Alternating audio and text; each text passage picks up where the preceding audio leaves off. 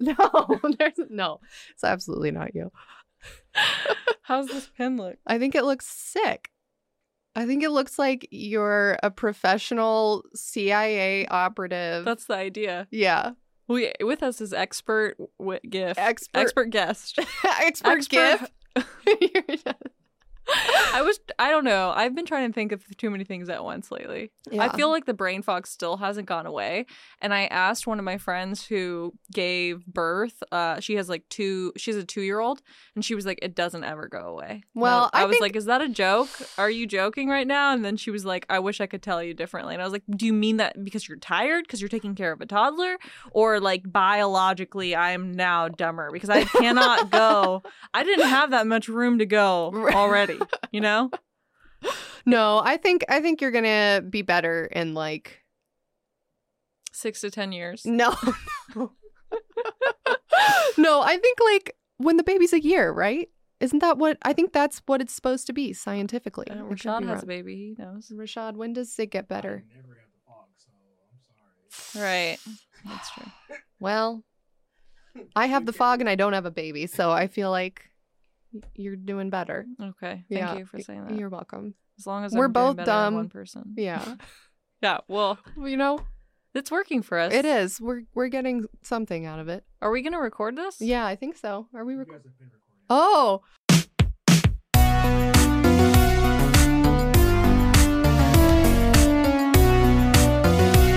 Oh, 1, 2, 3. Welcome back to Let's Get Haunted with your host, Nat Strawn and Allie. Welcome back, guys, to episode 79 of Let's Get Haunted. Yeah, we did not know we were recording. No. At all. We were having a fun time. It was.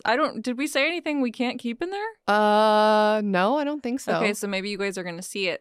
Also, if you've there's a few changes that have happened. Yes. Are you can't guys tell. noticing? I'm trying to get used to where the camera is. Right. Oh, yeah. Well, let's not give it away. Let's let them guess. Guys, in the comments below, what's different about this episode? It's like, let's answer. First of all, the colors are different. Yeah, that's the main thing, I Yeah. would say. It's fantastic. It we is. really do. We really just, the special effects here are just amazing. Yeah, they are. And it's really all thanks to Rashad. Yeah. And we're very sad because he just informed us that today is his last day Yeah. at this studio.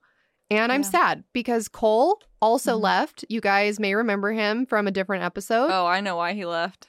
Why'd he leave?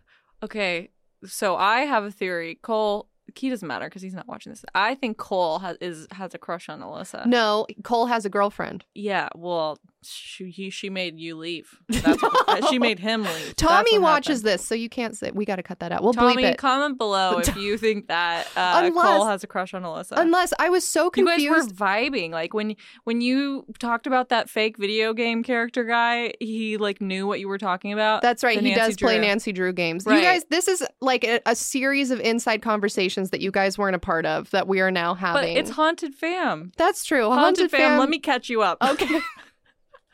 Fill in the blanks, Haunted Fam. Right. Yeah. So we were recording at this podcast studio, and the sound engineer, who happens to be, I would say, an attractive No, one. he was like 20. Oh, that you cannot. Yeah. So he can still be attractive one at 20. Yeah, but it's different because it's a baby. Okay. Well, Yeah. anyways, my point being, he's a sexual person, probably. I mean, You would. and there were vibes One being would sent. imagine. Yes, there were vibes being This sent. is Natalia's opinion. and That there were vibes. And the reason why she thinks there were vibes is because we both played Nancy Drew games. This is her only reason for thinking this. that's a pretty strong reason. Comment below if you think that's a strong reason to smash. Anyways, moving on. Second thing that's Yeah. different, we're on different sides of the room. Don't know if we said that already. Did we? We said different colors. Third thing that's different, I am not joined by my regular co-host, Natalia Strawn. Mm-hmm. No, today I am joined by Nat Strong, attorney at law. Hi, I'm Nat Strong. 877 Cash Nat. Cash. Look at this. I've got the LGH Yes. pin here. I don't know if you guys can see this. Rashad, can they Is see it visible? Now, I just want to take a second to show off this lovely pin. I'm going to do Yes. my QVC show right do now. a Vanna White right now. Okay, so first of all, you we have such nice hands. Also, you have, this like, is my no chance wrinkles. to show my nails that That's I got. not fair. You guys need to be watching this on the YouTube. Oh, Okay. we forgot to say, if you're listening to the audio-only version on Spotify, Apple Podcasts, SoundCloud, or Google Podcasts, then you are only seeing part of the show that we are giving you right now because we are also on YouTube. Now, this is from a very long distance far away. You can see here. You move it a little this way. Wait, you got your nails redone? Yes. Oh, they're so cute. Thank you. There is a pin here, and it has our logo on it. It's an enamel pin. It has a black backing, which is fucking cool as fuck. Yes. Usually they're gold, which is dumb. Yeah, this black is better. Yeah. And it goes right up against your heart, black like your soul. Plus, Let's Get Haunted is like a little Band-Aid over your heart. So you have to wear it on the left. And it has this lovely little pin that, if you're chaotic like me, you can use as an earring back when you can't find any other ones. And also, I've been wanting to do a nail cam. I saw Alyssa do the nail cam last time, and I was incredibly sad. Like, I'm doing a nail cam. Yeah, do nail cam. Blurry nail cam time. Here. The people love it. They want more blurry nail cam. I saw you guys in the comments saying that this was your favorite part of the show. Gorgeous. Gorgeous. They've got faces on Gorgeous. them. I know. I Little can see Picasso it. faces. It's, you know what it reminds me of? The Belmez faces. Exactly. Yes. That's what, when I was in the shower rehearsing this conversation that I'm having you with right now. I'm just picturing you. I'm picturing you in the shower with your suit on. And you're just like, hello, I'm not strong. Yeah. Do you guys, I was like, okay, either she's going to bring up Belmez faces or I'm going to bring up Belmez faces. Oh, and I beat either you way, to the punch. That's a yes. Yeah. Does anyone sorry. else practice having conversations Sometimes. with people they're already comfortable with? Yeah, when I'm tired, which I am right now, for sure. Yeah, if I'm tired or I'm like on too much Sudafed, because you know, sometimes you get a sinus infection, you got to take your Sudafed, and then you get to work and you're like, I am amped. And then you're like, I got to tone this down. Yeah. I got to tone it down. I'm about to fire someone. To win your HR and you get too lit, no, you I'm fire just kidding. someone. I'm never lit when I fire someone. I cry. Oh, I'm such a baby. That's got to be really hard for yeah, you. I'm sorry. that's okay. Back to my nails. Yeah. Fantastic. And welcome to Let's Get Haunted. Welcome to Let's Get Haunted. I'm Nat Strong. I'm Allie with no last name, and we're going to keep it that way forever. How's it been going? It's been going well. I feel like there's probably some of you that don't know my last name, and some of you already do, and it's too late. How hard is it to find your last name? Not hard. Not hard at all, but don't Google me. That's what, because here's what I'm trying to avoid. Let me let you guys in on a little secret, which could backfire because our stalker could be watching this or someone that doesn't like us. But what I'm trying to avoid is if a future employer, if I ever want to like change career paths or change companies and a future employer Googles my full name, I don't want the first thing that pops up to be our haunted ass podcast where we're talking about like tiny butt plugs that have been put in my eye and all kinds of bullshit. So that's what I'm trying to avoid. So hopefully you will keep using just Allie, you guys, whenever you Google me. If you Google Let's Get Haunted Allie, the first thing that pops up is my Instagram. So I know it works. Mm-hmm. That's it. That's the only reason. That's great. Yeah, thank you. I think when you Google my name, private Instagram comes up right next to it because I tried it the other day. And I wasn't mad about it. No. I was like, hey, whatever. Whatever. And also free publicity. I did want to say before we forget, because last time we forgot, I want to shout out our donors. Last time we didn't have time. Remember, we were in such a hurry. We were both half an hour late. Yeah. And so I'm going to shout you guys out right now. Maria O, Elena B, Alicia C, Samantha C, Joshua W, Brenna M, Toxic Lollipop. If you guys go to Etsy.com and type in Toxic Lollipop, we have a listener who makes these really cute resin pins that say Let's Get Haunted. So if you want to go support her, definitely go check her out. Also, Rebecca H, Kiri, Natalie J, Young Yeet, Elena B. Elena B, Alicia C again, Bree, Mariah, and John, who are partners, and they watch this show together. Oh. Isn't that LGH the keeps best? people together. Or it breaks you up faster. In either case, Good. Right. Also, Lily, Maria O again, and Krista D. Thank you guys so much. Yeah, and from my end, I want to thank Amy S, Brielle S, Taylor M, Sonia B, Cami G or Peter Barker, Zoe, who last time I think I pronounced it Zoe, it's Zoe. I'm sorry about that, Zoe. Zoe. S. And Lauren B. Thank you guys so much for Thank donating. you. And also Cami G, Peter Barker donated $50. Thank you. Holy shit. Thank you, Peter Barker. Yeah, I really appreciate that. Also, Lily donated $69. And Lily, I appreciate you and I see you. Wow. And she also wrote a very nice little message to us. And I just wanted to say thank you for being a listener. And thank you to everyone, thank whether you. your donation was 69 cents, $4.20, or $69. And thank you to everyone who ordered merch. Yes. Yeah, the store has some new merch in there. Go check it out. You can get these pins plus our limited edition haunted tokens. And Yes. we're only going to make a small amount of those. So once they sell out, they're done. Limited edition. And they like refer to Easter eggs that are from the show. And eventually, when the society falls apart, that is going to be the only currency left. And so get ahead of You the have to curve. get it. It's like Haunted tokens. Bitcoin, but physical. You can touch it. Right. So it's better than Bitcoin. Yeah. I can't even understand cryptocurrency, but I can understand a little pin on your lapel. Yeah. Yeah. Exactly. Yeah. Right. So do that. It's Mhm. tangible. It's fun. The aliens will respect you. And go to letsgethaunted.com. Do your part. Do your part. www.letsgethaunted.com. I'm not strong. Okay.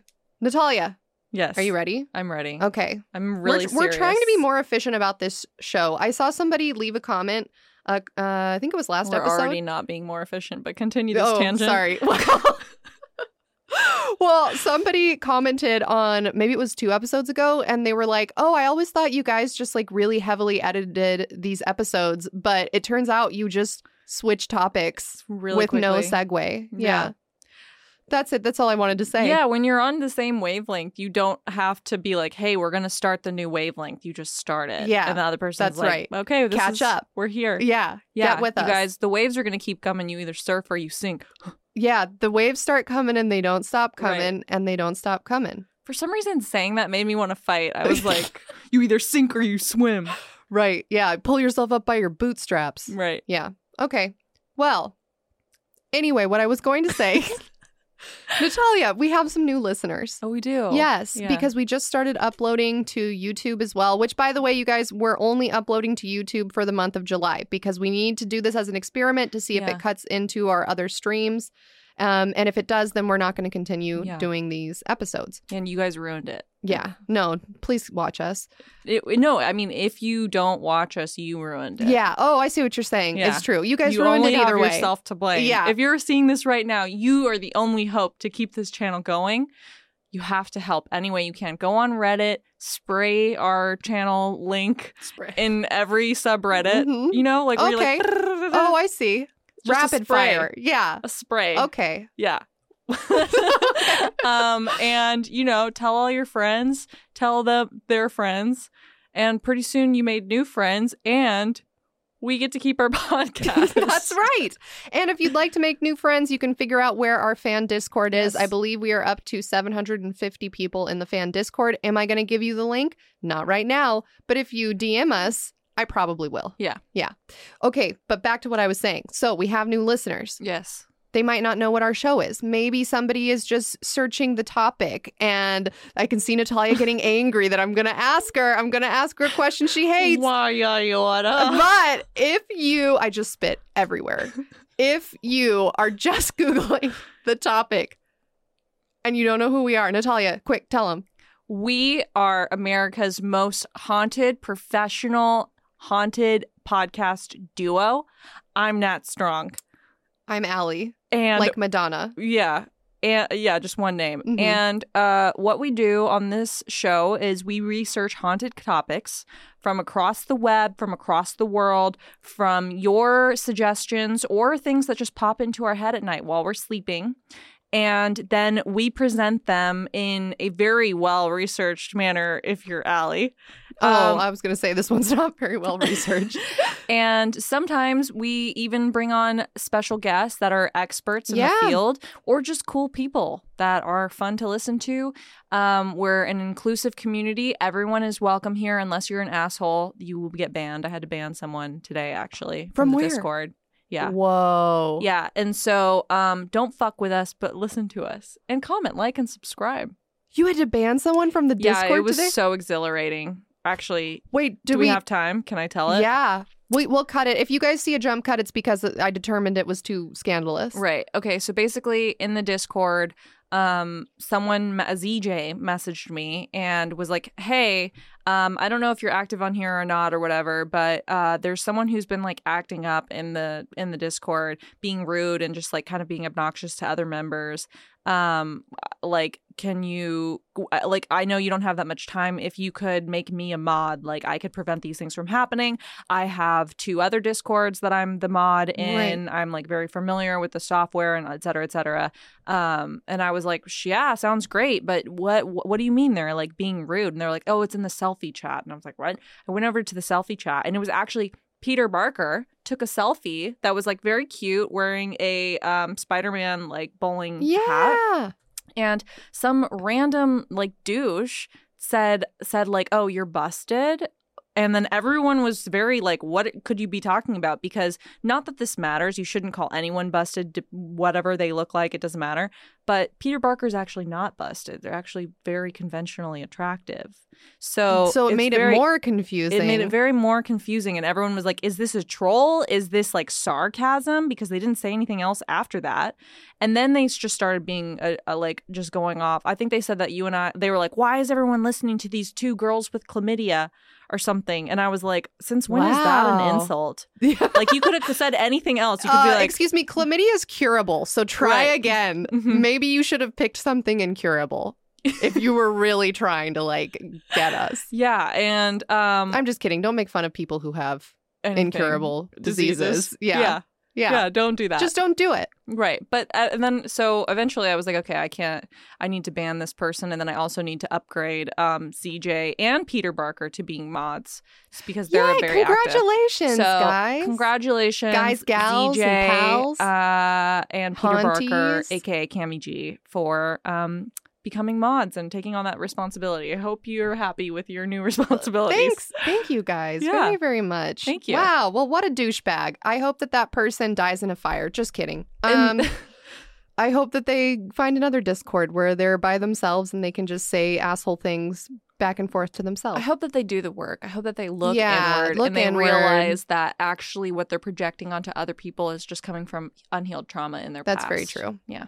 Also, I'm trying to think of... Get well soon, bitch. Okay, wait. Before I go on another tangent, should we stop and go into this episode? Okay, because I have like 20 other thoughts racing around in my brain right now. Is this entertaining? No, this is our worst episode. Okay, I agree. All right, here's what's going on right now, Natalia.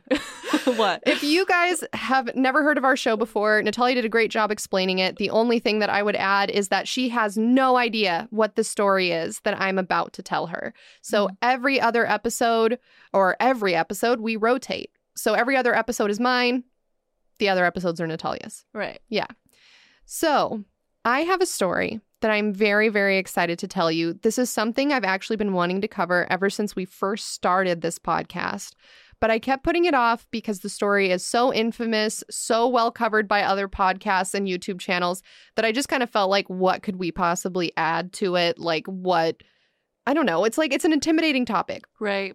Okay. However, this year, the story kind of popped back up in the news. And so I thought maybe this is actually the perfect time to cover this topic because there might be an update soon. Right.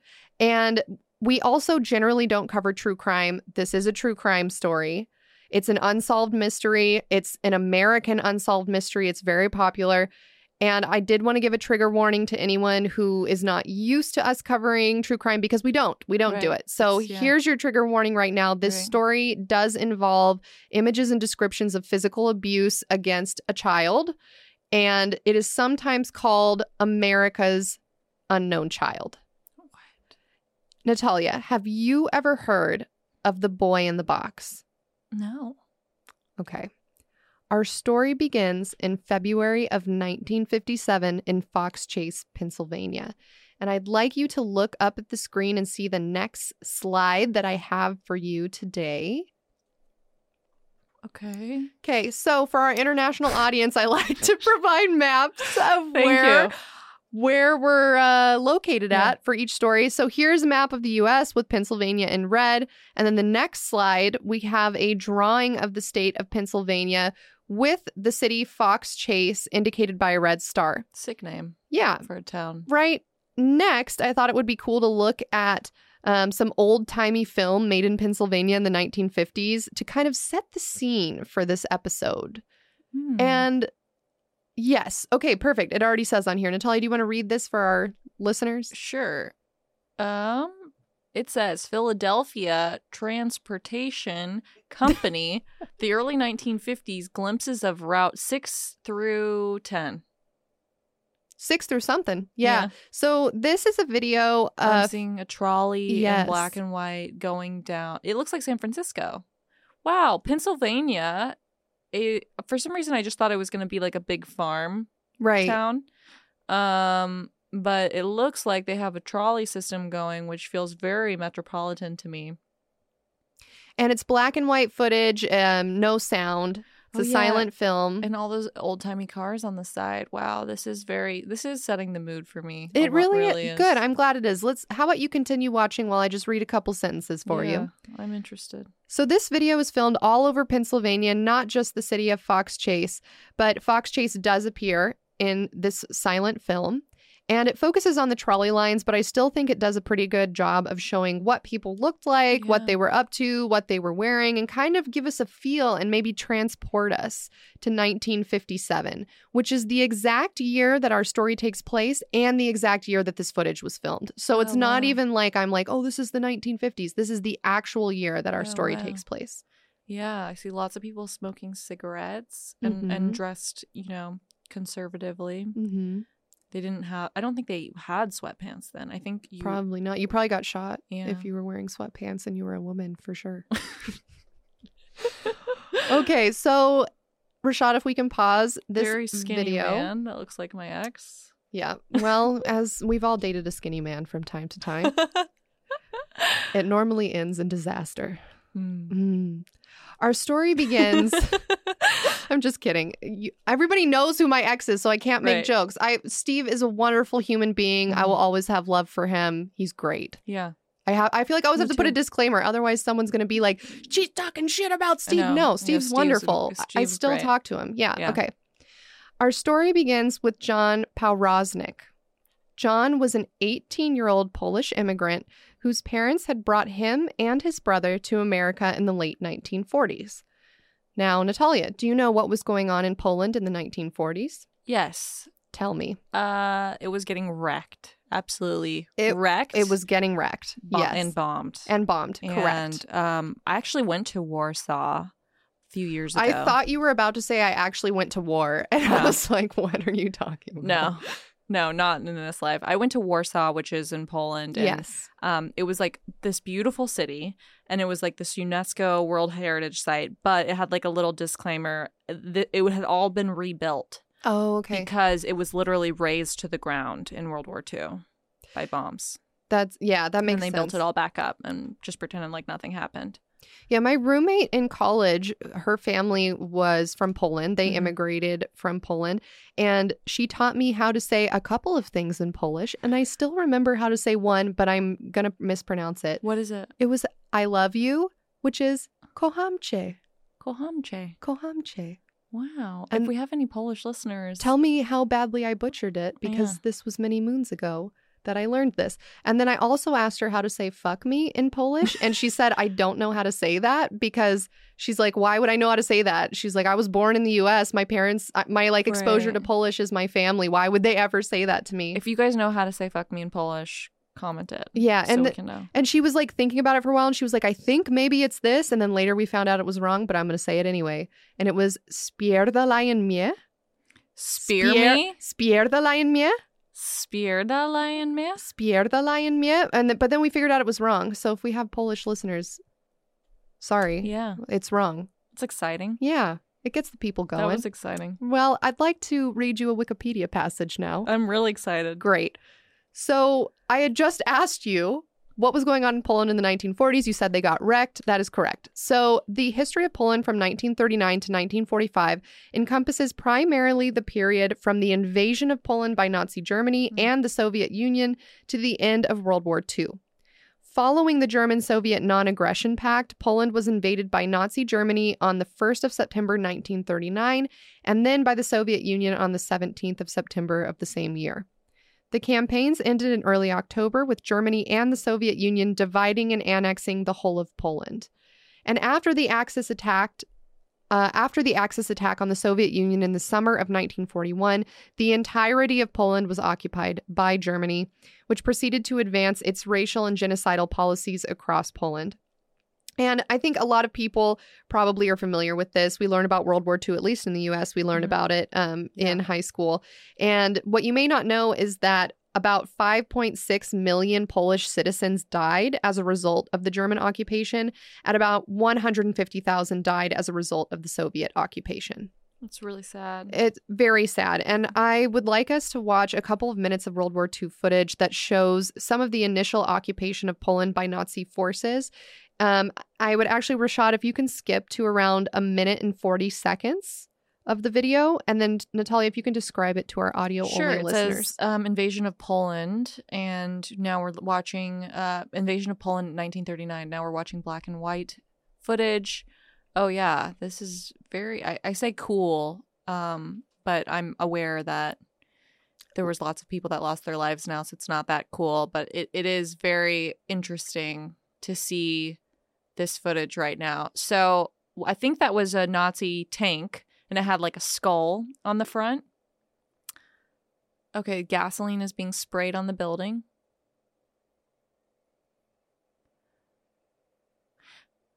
Oh my gosh, they have like old-timey cannons.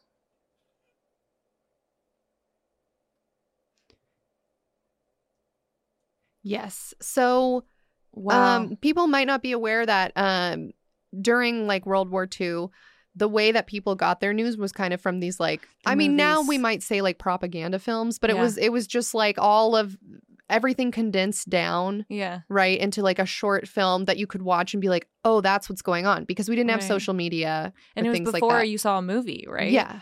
It was like in the previews. Yeah, it was just the news. Very interesting. So, as I said, millions of Polish citizens died as a result of German and Soviet occupation of the country, and those who could flee did, because staying in Poland meant almost certain death. Mm-hmm. So, back to the beginning of our story, which is John Powroznik, his brother, and his parents. They were one such Polish family that was fortunate enough to escape death and enter the United States as refugees. Mm-hmm. And as a consequence of the terror and horrors that they experienced in Nazi-occupied Poland, the family as a whole was understandably very distrustful of police, very distrustful of governmental authority figures in general. And so we need to remember this context as we go into the story of the boy in the box. Makes sense. Okay. Yeah. I would not be happy with government either. No. And especially thinking of like having to watch your neighbors be essentially kidnapped in the middle of the night, ripped out of their homes, and the next morning you just wake up and people aren't there anymore. Yeah. It reminds me of our story we talked about when we had the Dynamic Banter boys on. We talked about the desaparecidos in Argentina. Very similar idea, where you would just wake up and all of a sudden your neighbors aren't there. Yeah. And they could have been murdered. They could be in a concentration camp. Like, you just really don't know. Right. So if you were fortunate enough to be able to escape that, you probably just want to keep your head down, right? Like, you don't want any trouble with police. You don't want to talk to them. You don't want to know anything about them. You just want to keep your head down and be a good person. Lay low. Yeah. So in February of 1957, John was riding his bicycle down Susquehanna Road on his way to play basketball at the local church.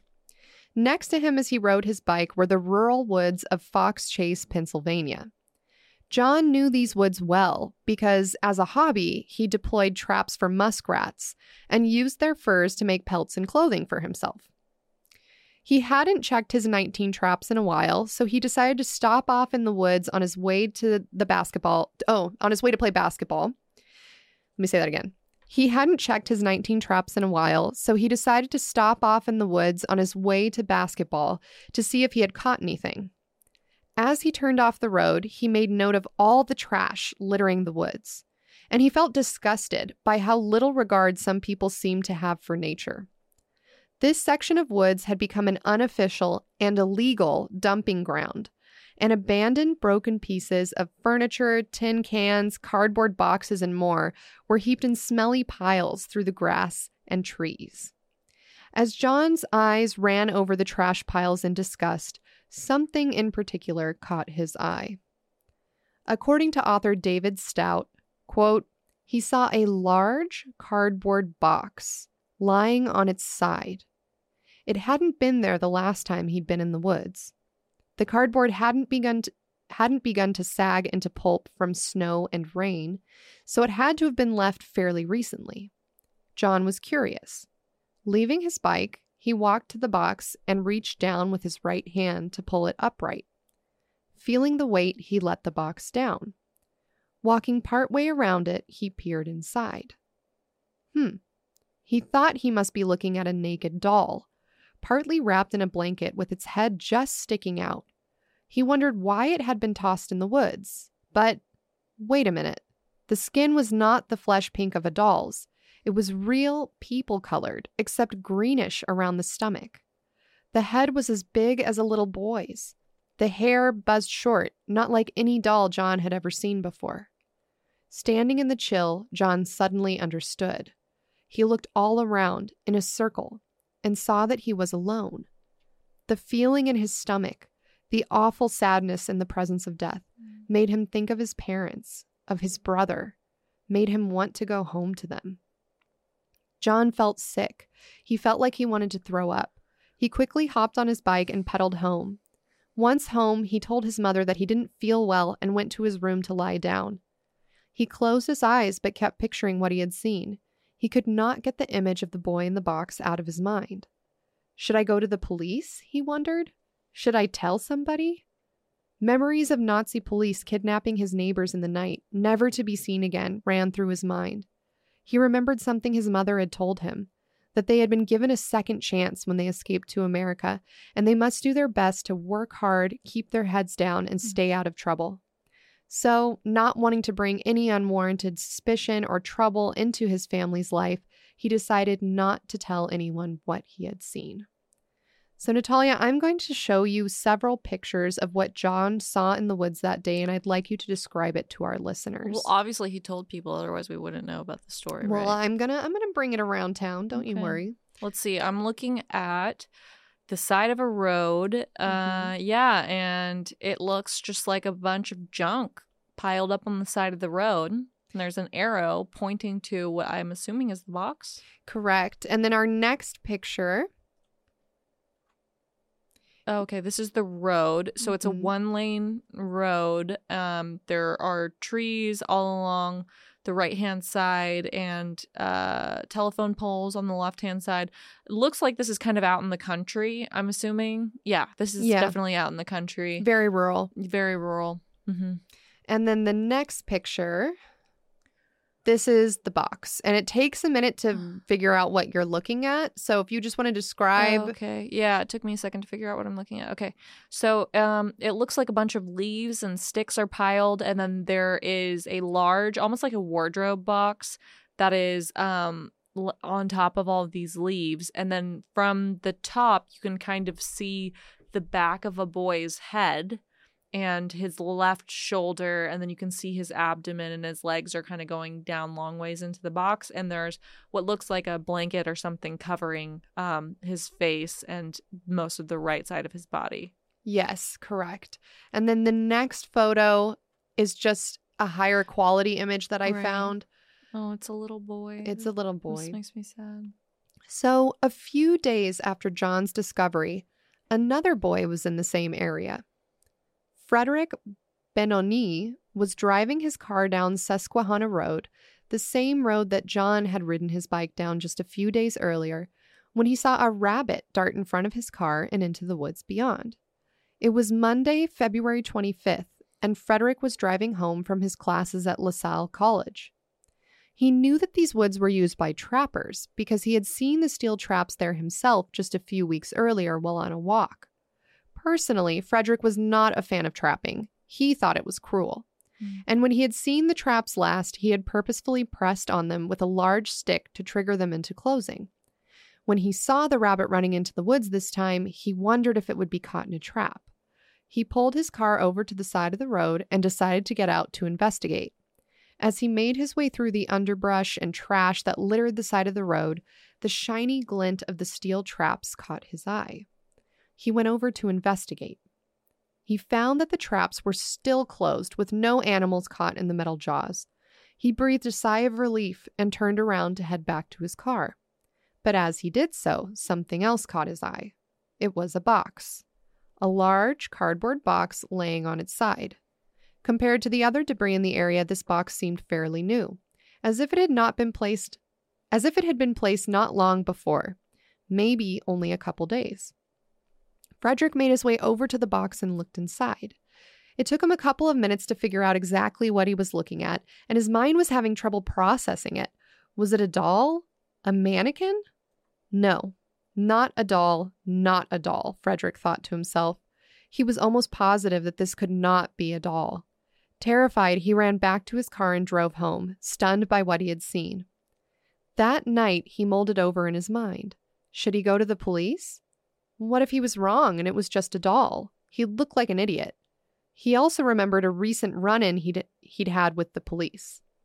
They had caught him hanging around Susquehanna Road earlier that year as he spied on the young women who lived at the Good Shepherd School for Wayward Girls across the street. It was a miracle that he had been let off with just a strong warning that time, and Frederick did not want to have to explain to the cops what he had been doing in that same area again. What if they didn't believe that he was just looking for rabbits this time, he thought. Frederick went to sleep. The following morning, he got in his car and headed back to LaSalle College for his morning classes. As he drove, the radio blared a message. Police in southern New Jersey are searching for a 4-year-old girl missing from her home in Belmar. Frederick slammed on his brakes and listened to the radio broadcast intently. Just the day before, on February 25th, 1957, a 4-year-old girl named Mary Jane Barker had gone missing just a few miles over the Pennsylvania border in New Jersey. The radio announcer went on to say that the largest manhunt in New Jersey history was underway looking for the girl. Frederick thought to himself, what if the doll I saw is actually the missing girl? I have to do something. He drove on to his college and sought guidance from the priest on campus. The priest ultimately encouraged Frederick to call the police, and he did. This phone call is what finally drew the police out to the woods to inspect what was inside the box. Once on scene, the police roped off a radius around the cardboard box. But what they found inside was not the body of the missing 4-year-old Mary Jane Barker. What was inside the box was not a girl at all. It was the body of a young boy, twisted, cold, and bruised, loosely covered in a dirty blanket, sticks and leaves blown over the tiny head which poked out from the cardboard. The body, the box, and anything of interest surrounding the box were all transported to the office of the medical examiner for study. And Natalia, I have a picture here up on screen of an autopsy photo. Yeah. Okay. I'm looking at a black and white photo of the body of, a little boy. Looks like he has his head shaved, perhaps, in this photo. I don't know if that's what they did after for the autopsy. And he's got interesting bruises across his forehead. Looks like 3 evenly spaced dots. He also has black eyes. and like a busted lip. And then if we go to the next slide, these are 2 more autopsy photos. Right. So he's got bruises on the back of his neck and bruises on his arms and his stomach. And he looks thin. Looks like he probably was, beaten by somebody and hadn't eaten a good meal in a long time. And then if we go to the next photo, this is the last autopsy photo I have for you. Yeah, his knees and his legs are really bruised up. And in this photo, I can see just how emaciated he is. Like his knees are like so knobby and the joint just looks so much bigger than the rest of the calf, and the ankles are really big too. Yeah. This is hard to look at. Yeah, it's very difficult to look at. And for that reason, I'm going to ask Rashad to take this photo down for right now. Mm-hmm. And the autopsy was performed by Dr. Joseph Spellman, Philadelphia's chief medical examiner. And I kind of want to do an aside here and say every time I've ever heard this story, I've never heard the actual autopsy report before. Okay. So I was very interested in finding this information out, and I could not find the original autopsy report, but I could find a book entitled The Boy in the Box, America's Unknown Child, written by Jim Hoffman, and he had the autopsy report in the text of his book. Lovely. So I wanted to shout out Jim Hoffman. If you guys are really interested in this topic, he has a very long book about this. Definitely go support him and buy the book. I found it on Google Play. And what I'm going to read next is a pretty long direct quote from his book because it's the autopsy report. So according to author Jim Hoffman, one of Dr. Spellman's first problems was trying to determine the time of death. The reason being that Philadelphia's weather is generally cold in February. And in fact, in the last week of that month, the temperature ranged from the chilly 20s to the brisk 40s.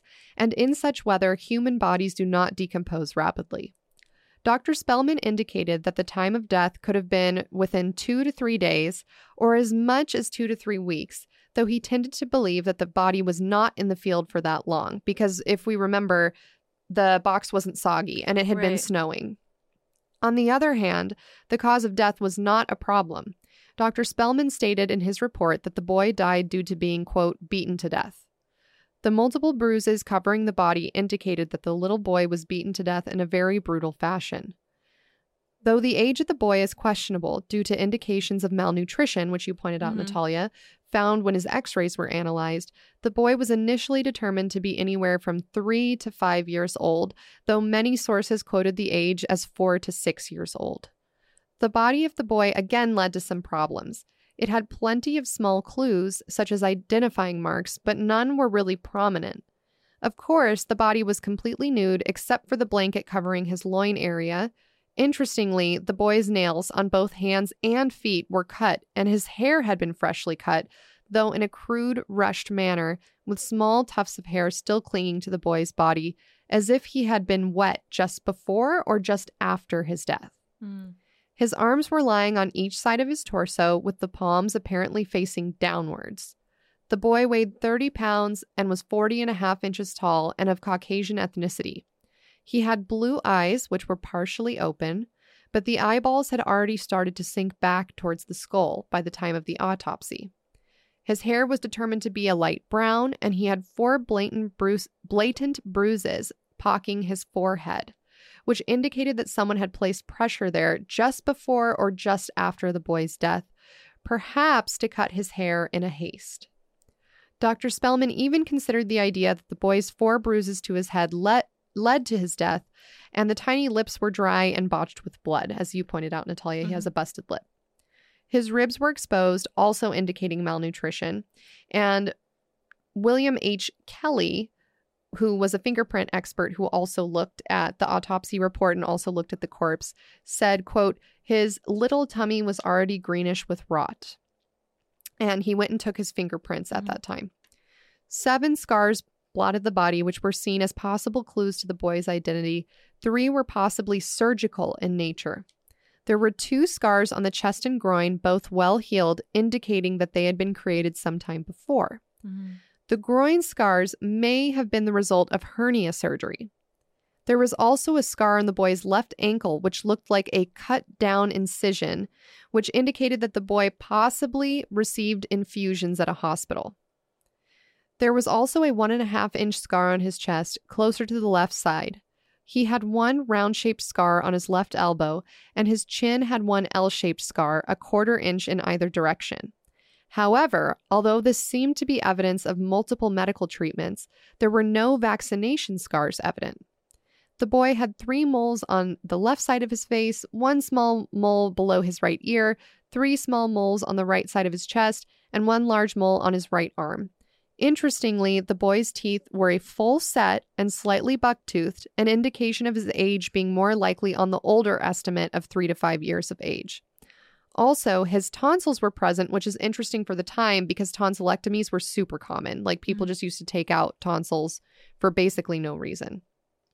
The boy's body had signs of being held underwater for some time, either just before or just after his death. And the palm of his right hand and the soles of both feet were waterlogged or pruny, what investigators called the, quote, washerwoman effect. Was the boy submerged in water, perhaps in an attempt to drown him? His left hand was unaffected because it was frantically holding the side of the tub during the act. So this is just speculation. And ultraviolet light was used by Dr. Spellman to scan over the body to look for tiny clues, small fibers, anything that might reveal something significant. And this is important because in the 1950s, we don't have DNA. Right. Fingerprint analysis is in its infancy. There's no such thing as like taking the blood and checking the blood type, and there's nothing like this. So it's really interesting just that physical clues, basically, you have to look for. And taking an ultraviolet light and looking over the body for physical clues was also not something that was commonly done at the time. So this case like really impacted people at the time, and they were trying to do everything they could to figure out who he was. And when the boy's left eye was exposed to the UV light, Dr. Spellman noticed that the eye fluoresced a bright blue color, indicating a possible use of an eye medicine to treat an eye infection. A strange finding during the autopsy was the discovery of an unidentifiable brown liquid in the boy's throat, but an examination of the boy's stomach contents indicated that the boy had not eaten anything at least 2 to 3 hours before his death. So what could the brown liquid be? The official cause of death was ruled, quote, beaten to death, and the boy's body had, quote, multiple head injuries. Since this detailed investigation by the coroner could not determine the boy's name or even the exact manner in which he died, Dr. Wilton M. Krogman, professor of anthropology at the Graduate School of Medicine at the University of Pennsylvania, was then called in to examine the body. Krogman concluded that the boy's height of approximately 40 inches indicated an age of approximately 3 years and 8 months, but his body weight of 30 pounds indicated an age of only 2 years and 2 months. So Krogman then determined that the low weight was a sign of malnutrition, and the x-rays of the boy's leg bones indicated scars of arrested growth, which meant that the boy's growth could have been slowed down by 6 months to a year due to malnutrition. So why do we care about any of this? This is interesting because all of these things are clues to who this boy could possibly be. Right.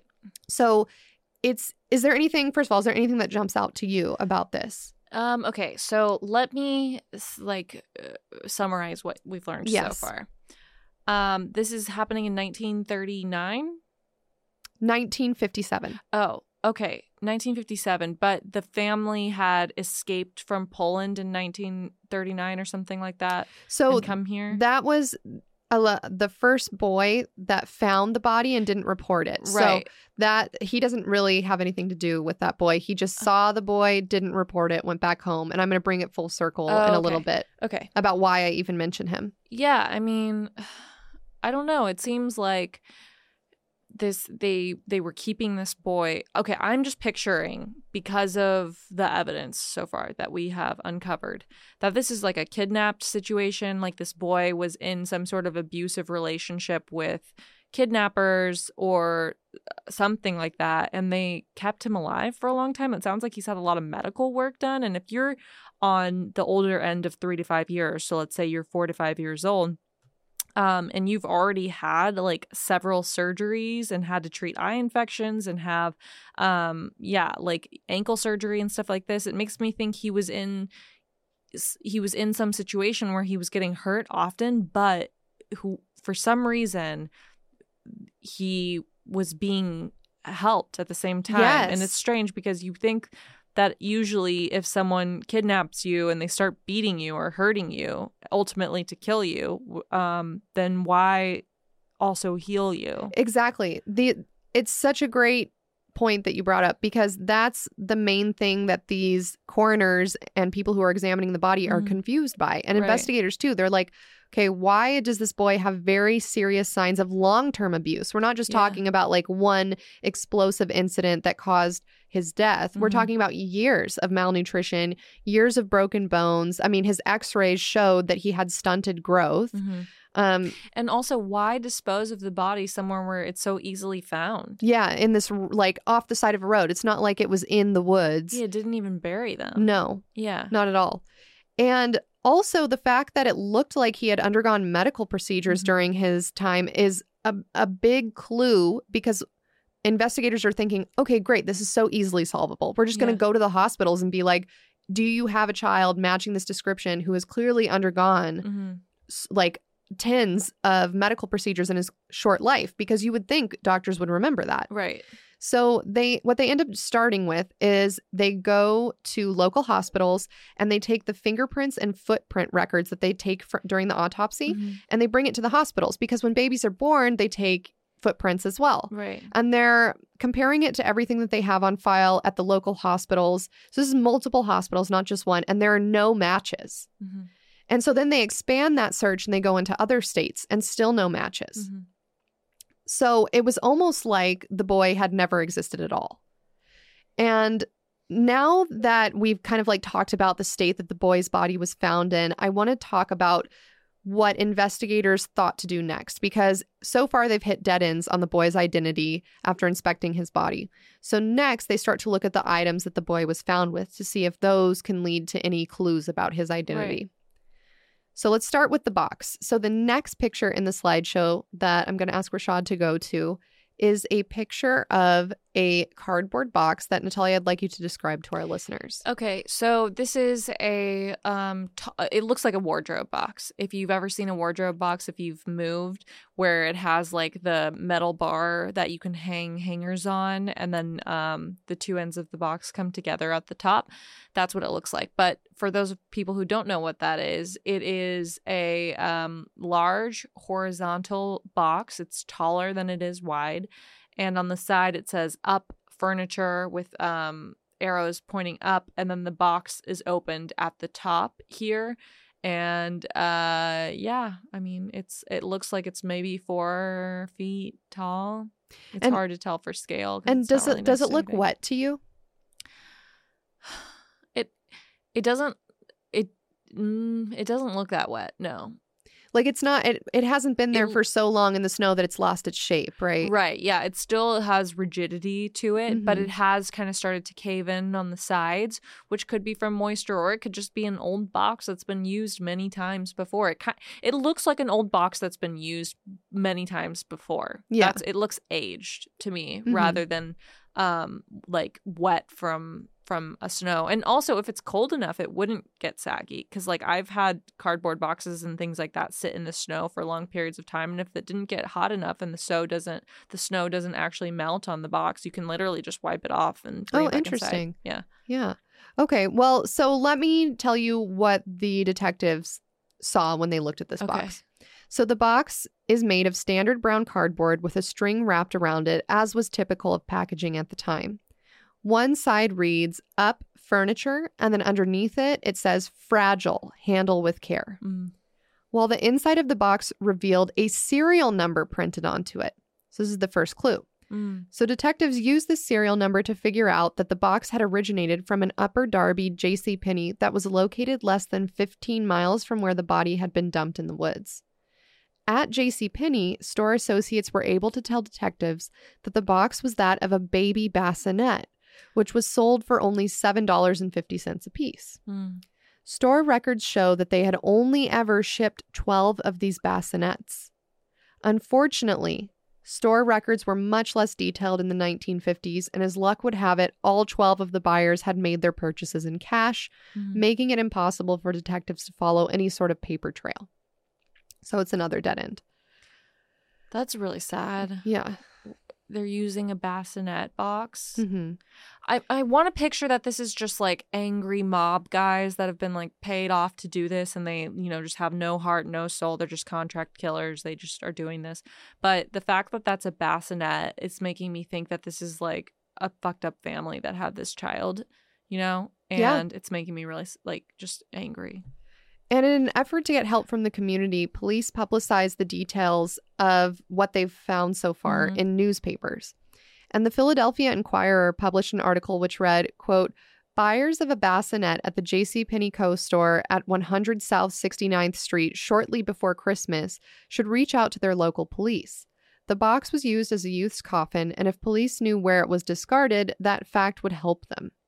Eventually, 8 of the 12 purchasers ended up coming forward and were subsequently ruled out as suspects when they were able to show that they still had their boxes. This still left 4 out of the 12 purchasers unaccounted for, although some sources differ on this information and say that there were only 11 bassinets sold and that police were able to track down 8 of the 11. But whatever the case, the box proved to be a dead end. So now we're at another dead end. So the first dead end, the body, which seemed so promising because it looked like it had gotten all of these medical procedures. Right. Nobody has any record of a child receiving those types of medical procedures. Right. Then the box, which has a serial number. They know only 12 were sold. That's not that many. No. But they're not able to track down those either final 3 or final 4, depending on which source we go with. Next, the investigation zeroed in on the blanket that was found draped over the boy. So, Natalia, the next slide I want you to look at is a picture of the blanket in question, and I'd like you to describe it to our listeners. Rashad, if you can pull up the blanket. And if you can put it on the screen. Oh, yeah, it is on the screen. Great. Okay, so I am looking at a black and white. I'm looking at 2 photos side by side. The one on the left is a black and white photo of a man in a suit and tie holding up a blanket. I'm assuming this is for like the file of the case. And the blanket looks like a wool kind of plaid sort of like throw. It's definitely knitted. And then on the right side is just a tiny piece of the blanket for texture sample, I guess, of like the yarn and thread. Again, it looks like, you know, it's a woven blanket. Right. Yeah. So according to author Jim Hoffman, who I'm going to be quoting throughout this episode because his book was the most in-depth that I could find, the blanket was determined to be clean and recently washed. It had a plaid design with diamonds and blocks of various colors of brown, green, rust, and white, resembling the Southwestern style. The blanket had been mended with cheap cotton thread on a sewing machine and was in 2 pieces. There was a small piece of the blanket missing that was never found.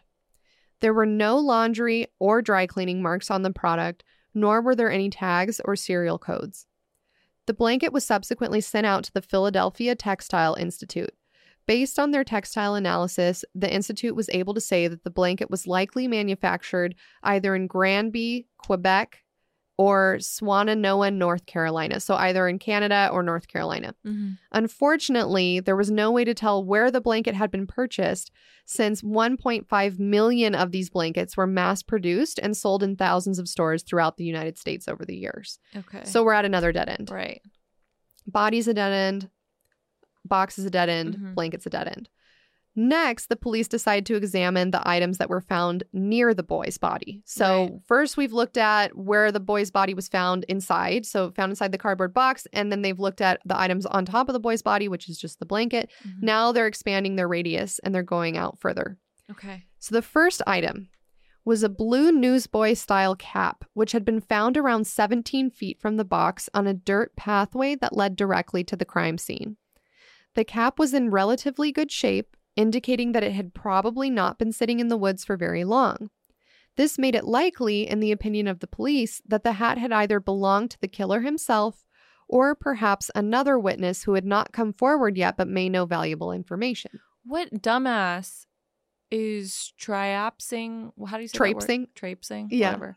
What dumbass? I wish Rashad had a microphone because he laughs sometimes when we say things. Right. Rashad, you can laugh into the microphone. It makes us feel you like know we're what? I think included. I'm a hero because I try to say words that I've never heard anyone else say, but I've read before. Mhm. And I'm like, I can do this. Yeah, well, I pronounced archipelago incorrectly. I said archipelago, and apparently it's archipelago. I thought Did it you was know that this, too. Rashad? You knew this? I don't believe you. I think you're just saying this to try to You make might us have learned feel it from stupid. me because I've been saying archipelago. I think it sounds better. Anyways, As what archipelago. dumbass is traipsing? Traipsing. That's a stupid word. Traipsing. What dumbass is traipsing through the forest where they've been up to some real like sketch hood rat stuff, like either murdering someone or witnessing a body and not reporting Or dumping it to a body. to the police? Yes. And then they have the audacity to lose their hat on the ground and not be like, oh, that I should not leave that here. Yeah. Right? Well, and you're going to think it's even more stupid because this was a very distinct hat. So this hat was described as one that was popular amongst college boys at the time and was normally associated with upper class or Ivy League students. It was made of corduroy fabric, royal blue in color, with a distinct leather strap and a buckle in the back. Okay. And the next photo is of this cap. Oh, yeah, this is a newsboy cap. Mhm. Yeah, so it's a newsboy cap. It's the one that has like a tiny little visor, and then the top part of the hat like is like a little snap button and snaps to the visor, so it kind of looks folded over in the front, and then in the back there's like a thing you can tighten it. It's kind of like, I love these hats. They're kind of like my dad wears them. What do you like, a newsboy cap? Yeah, it's like a or like newsboy an cap. old golfer man's hat. Yeah, I was about to say, do you know anyone that wears this style hat? Yeah, my dad has a hat like that, and it was so weird. One time I came home from college or something, and it was on Christmas break, and my dad was just like wearing that hat. He'd never worn that hat before. And I'd he's never trying to seen play it before. off, like not acknowledge it. Yeah, and I like immediately pull out my phone and put him on my story, and I'm like, at what age do you just start wearing these hats? Like, Right. Do they just they start appearing in your closet? Right, at like a certain you age? turn 60 and then for the rest of your life, you're just a newsboy now. Right, yeah. There was actually one of my friends from high school wore these hats. I don't think he listens to this podcast, but if he does, Majdi, you're great. But he used to wear these hats.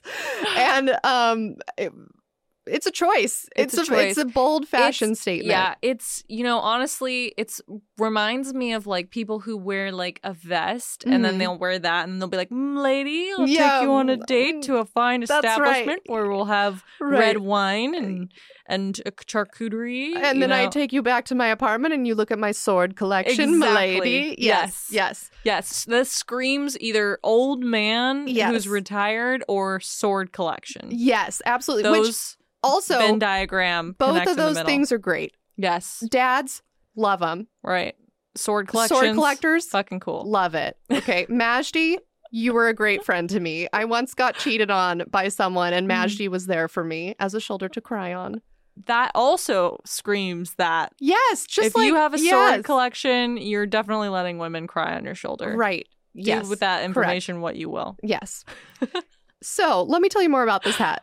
It was a size 7 1/8 and had tissue paper stuffed inside the brim to help hold its shape, confirming that the cap was likely new. Yeah. So like if you've ever had like a new pair of shoes, for example, Right. or a hat, sometimes it's stuffed. So that way like the toe holds its shape or the brim of the hat holds its shape. Like I leave the cardboard in hats that it comes with because my head's really small and I like to like artificially make my head look larger by like keeping the cardboard in it so it sticks up. Otherwise there's just a big dent in the middle. See, you know what I'm I talking about? have the opposite problem. I have a large forehead and a large head. So I'm like, take this shit out of the hat. Let's trick people into thinking my head is smaller than it is. But you know what? Big head, big brain. So, yeah, I agree. Yeah. I don't want a dent in mine. Yeah. Anyway, so hat's new. Dumbass loses the hat. The label inside the cap led detectives to Robbins Bald Eagle Hat and Cap Company in Philadelphia. And this is not a chain. So again, further like not with a name like that. No, well, yeah, that's true. Like it reminds me of Baskin Robbins, but it's just Robbins Bald Eagle Hat and Cap Company. Just like so many names. It's like so many. Yeah. Even one of those names could you have could been. have just said Robbins Cap Company. You could have said Bald Eagle Hat Company, but instead it's hat and cap. Two different kinds. So the shop owner, Hannah Robbins, breaking boundaries, You're right. breaking the glass ceiling, shattering it. 1957, a female men's cap company she's owner. a lesbian for sure. You think so? I mean, probably. Hopefully. Yeah. Yeah. Shout out to our lesbian listeners. Right. Okay. So Hannah Robbins, she looks at this hat and she's also like, this is a really fucking dumb person, whoever left this, because she says she only made 12 of these hats ever in her entire life as a hat boundary breaking woman. And she says that this hat was made from the remnants of leftover corduroy. And that's why she remembers these hats, because she only had enough material left over to make 12. And she said that the hat she made was made exclusively for one man. And she knows this because the man had asked her to add that strap and buckle to it as a special order, as like a fashion choice. He was like, hey, I like this corduroy hat. However, it's missing a buckle. Yeah. Like a pilgrim. And she was like, great, I've got you.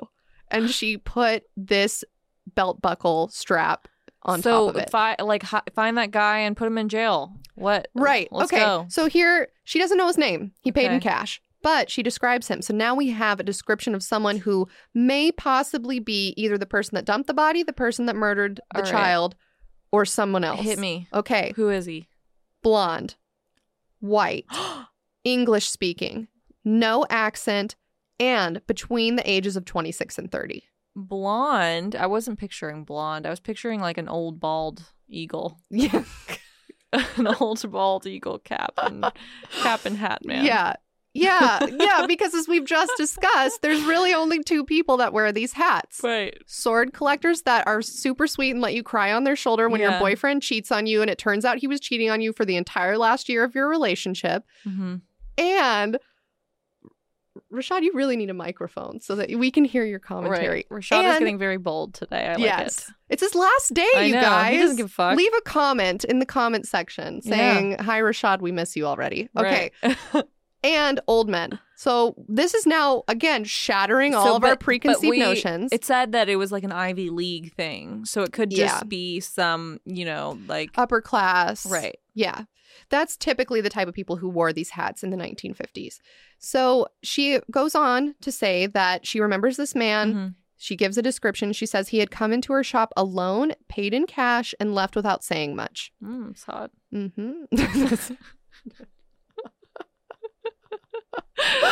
The detectives took this description along with a photograph of the boy and a photograph of the cap, and they visited 143 nearby stores and businesses. Oh, wow. But nobody else had ever seen anyone matching the description of the boy, matching the description of the dude, and matching the description of the cap. Okay. So, they'd never seen, and it's a very distinctive cap. I'm really trying to hammer home that this was a good clue. Right, it is. But it's a dead end. Clue. It's a dead end. So, if you saw this blazer, Yeah. You would remember it. People are going to remember this outfit forever. I'm going to remember it, and I want you to wear it every single time we record. I'm not strong. This is inspiring me. I'm like, should I get a similar outfit, but like a different color? I think so. And then we become the Men in Black. Wow. Whoa. Okay, back to the story. So coming up empty over and over again, police ended up printing and circulating 100,000 flyers of the boy using photos of his face at the morgue. Natalia, the next dramatic. slide, this is the 1950s. People did not give a fuck in the 1950s. Wow. And I am going to slide this is very haunted. Oh my God, this is very haunted. I would like you to read it aloud for our listeners. Okay, it says, Police Department, Philadelphia, Pennsylvania. Information wanted. And then it has 3 photos, the left, center, and right side of the boy's face. I mean, it's literally a corpse here that they put on this flyer. And it says, photographs depict unidentified boy whose nude body was found in a cardboard carton in a thicket near Susquehanna and Very Roads, Fox Chase, Philadelphia. 3:45 p.m., Monday, February 25th, 1957. Death caused by head injuries. Multiple bruises over entire body. Death estimated to have occurred from 3 days to 2 weeks prior to discovery. No clothing found. Body covered by blanket. Man's cloth cap found adjacent to body. Description of boy: 4 to 5 years, height 40.5 inches, weight 30 pounds, blue eyes, fair complexion, medium to light brown hair, crudely cut, full set of baby teeth, no deformities, L-shaped scar under chin, no vaccination scar, tonsils not removed, no bone fractures, finger and toenails neatly clipped, clothing size probably 4, shoe size 8D. Blanket made of cheap cotton flannel, patterned with diamonds and blocks in green, rust, and white, colors faded. Overall size 64 inches by 76 inches, with a section 31 inches by 26 inches missing. Clean, apparently washed recently. Mended with poor grade cotton thread on home type sewing machine. Man's cap size 7 1/8. Leather strap and back, royal blue corduroy material. In excellent condition with large roll of paper tissue and sweatband. Manufacturer's stamp and lining of crown, Robbins Bald Eagle cap, 2603 South 7th Street, Philadelphia, Pennsylvania. Carton, size 15 by 19 by 35 inches. Originally contained white bassinet, priced $7.50, sold at JCPenney store, 69th and Chestnut Street, Upper Darby, Pennsylvania, between December 3rd, 1956 and February 16th, 1957. It is requested that citizens and law enforcement, welfare, and child caring agencies supply information concerning boys of this age and description known to be in the custody of persons who would abuse them. Also, the disappearance or absence of any child answering this description. Newspaper, radio, and television publicity requested. Notify Homicide Unit, Detective Headquarters, City Hall, Philadelphia, at any time, day or night, in person or telephone, Municipal 6-9700, or submit information through your local police department. March 8, 1957, Thomas J. Gibbons, Commissioner. Prepared by the Philadelphia Inquirer as a public service. You read so much. Thank you for doing that. My mouth got so full of saliva. I know that feeling. It's the worst. Okay, but my point is, I really wanted you to read this because, again, all of the clues. Episodes, well, and also all the podcasts I've listened to, I've only ever heard the shortened version. So I was like, if we're going to cover this, we have to cover stuff people haven't covered before. This is so fucking detailed. Yeah. And I think a lot of the time when you listen to true crime, especially if it's an unsolved case, most of the time it's like, oh, the police fucked up. Yeah. They didn't do enough or they didn't run down a lead. They're doing the most here. Yeah. This is a lot. So do you think that these flyers and photos generated any new leads? Yeah. No. Why? You just build us up to break us down. I'm telling you. Bitch. There are so many excellent clues, so many things that the police did right here, and so far coming up empty. How dare you? You know what? I appreciate your energy, though. Maybe this is what the police were missing. Okay, wait. No, that was... She nailed it. I nailed it. You guys didn't even see. Okay. So next, police decided it would be helpful for Dr. Spellman, the man who performed the autopsy, to do a write-up and publish his findings in the hopes that some doctor in the area would come forward after recognizing the various surgical incisions made to the body. Yeah. So originally they had just gone to hospitals because the type of incisions were indicative of someone who just had surgical procedures. Right. But they're like, okay, well, now we're going to expand. We're going to go to private practices. Yeah. Do you think that they got a lead? No. Correct. So is this just is this child even really exist? Well, it's almost like he never did. Or is this like House of Wax where everyone in the town is harboring a secret? I thought you were going to say, is the boy made of wax? Because I've never seen House of Wax. And I was thinking that, I don't know. I don't think so. Also, was this boy made of wax? They would have found that out in the autopsy. They would have. I think the x-rays... Okay, so no doctors came forward as having the boy as one of their patients. So next, the police developed a new theory. What if nobody was coming forward because the boy had been living as a girl? This could explain why the boy's head had been shaved so short and tufts of long hair had been found on his body, where traditionally in the 1950s, boys did not have long hair. Perhaps the parents of this child had kept the boy's hair long, dressed him in girls' clothes, and then shaved his head after he died. Right. I knew it. Someone's hiding a secret. Mm-hmm. That's why these clues aren't going anywhere. Right. So operating on this new theory, a new sketch of the boy with long hair was released, and the public was asked if they knew of any little girls matching the description in the area who were unaccounted for or had gone missing recently. Again, no new information was obtained. No one seemed to know who the boy in the box could be. So again, another dead end. I'm telling you, they're doing the most. Right, yeah. Like, this is a theory that I would have never thought of, but makes sense, and it still goes nowhere. Okay, so now, according to storiesoftheunsolved.com, quote, former medical examiner's office employee Remington Bristow felt a personal connection to the case and worked hard to find a resolution. In the hopes of coaxing the boy's parents out of hiding, he published a fake story in the local newspapers claiming that his death had been an accident and that his loved ones had been unable to afford a funeral.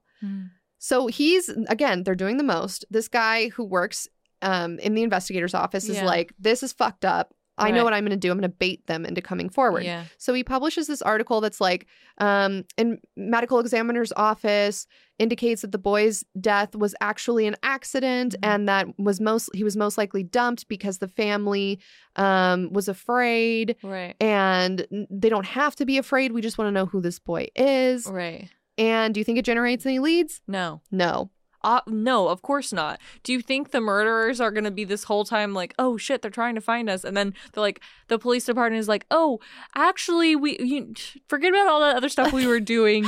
We found new evidence that turns out this isn't actually that bad. Like, so come forward. Nothing's going to happen to you. Oh, I thought the flyer was still on the table. I just remembered you crumpled it up and then I threw it in a perfect bucket, in a perfect swish. Kobe.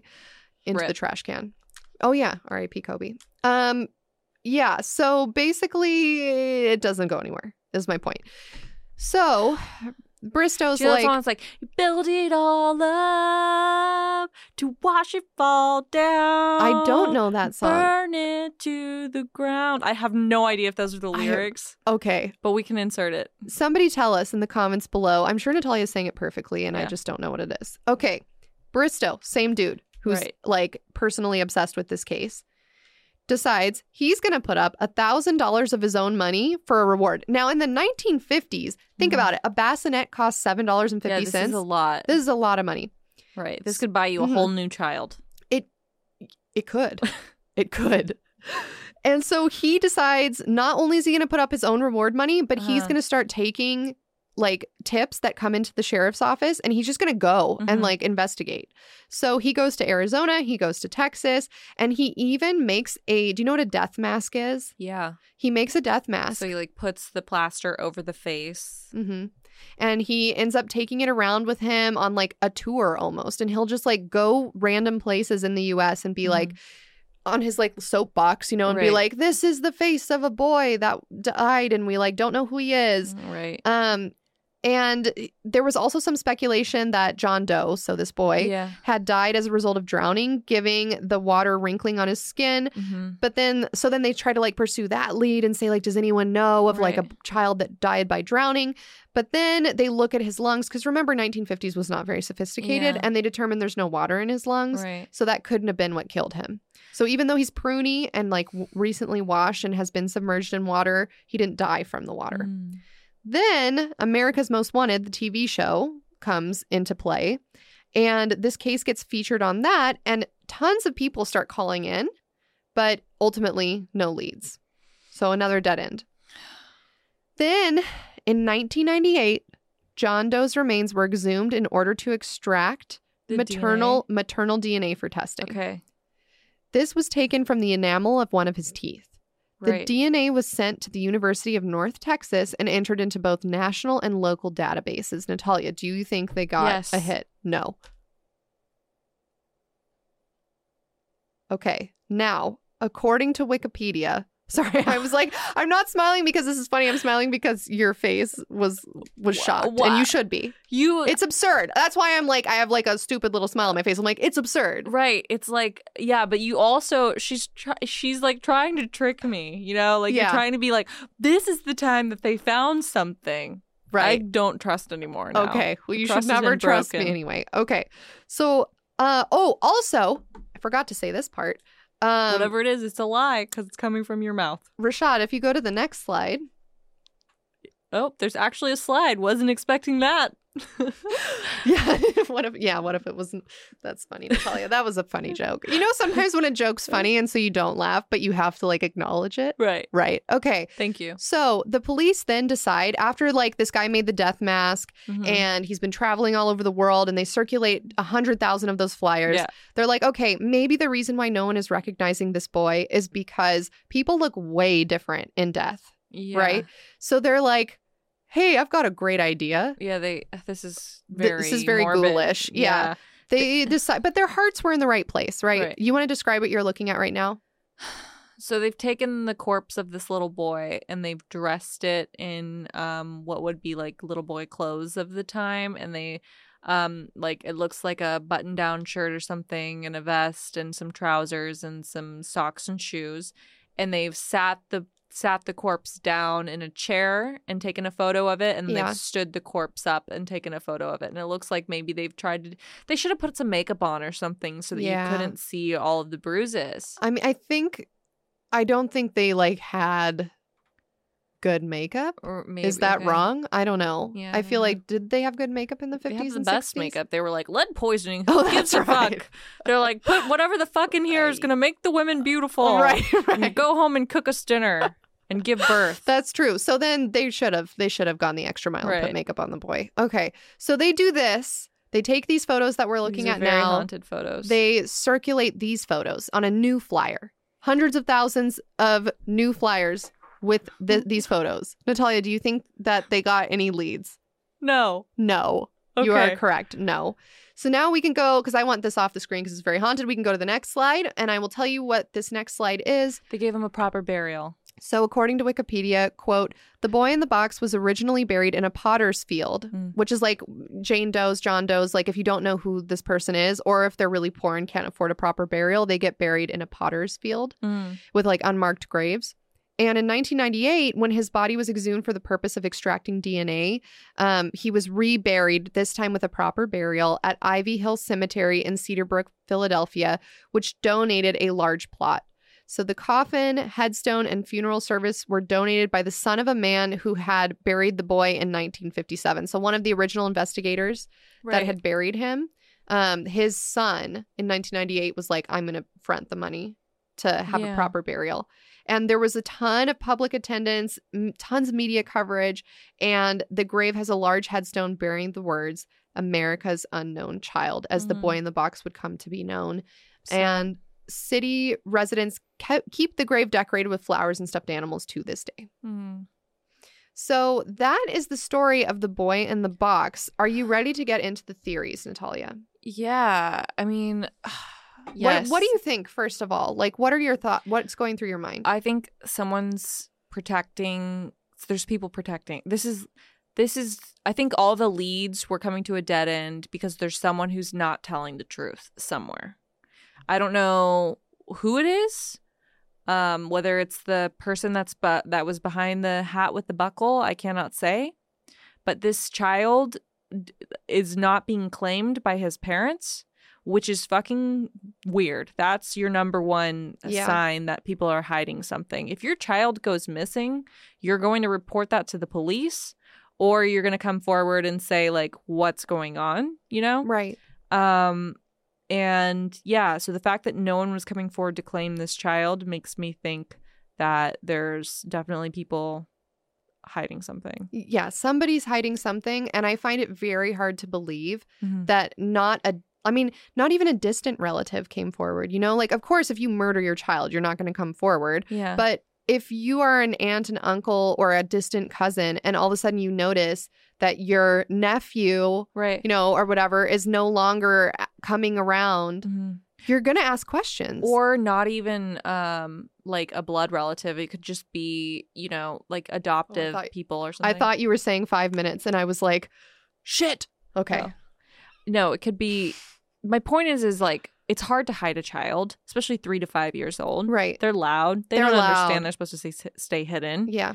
Especially one that is getting all of these surgeries and things like that. That's the most confusing part to me because when you go, I mean, I was not born in the 1950s, but when you go to the hospital, they don't just like give you treatment. Mm-hmm. You have to present some form of ID. Right. Now, of course, if you show up to the hospital unconscious, they'll give you treatment because do no harm, right, is the pledge that doctors take. But they're going to need to figure out who you are eventually because you have to pay your medical bills.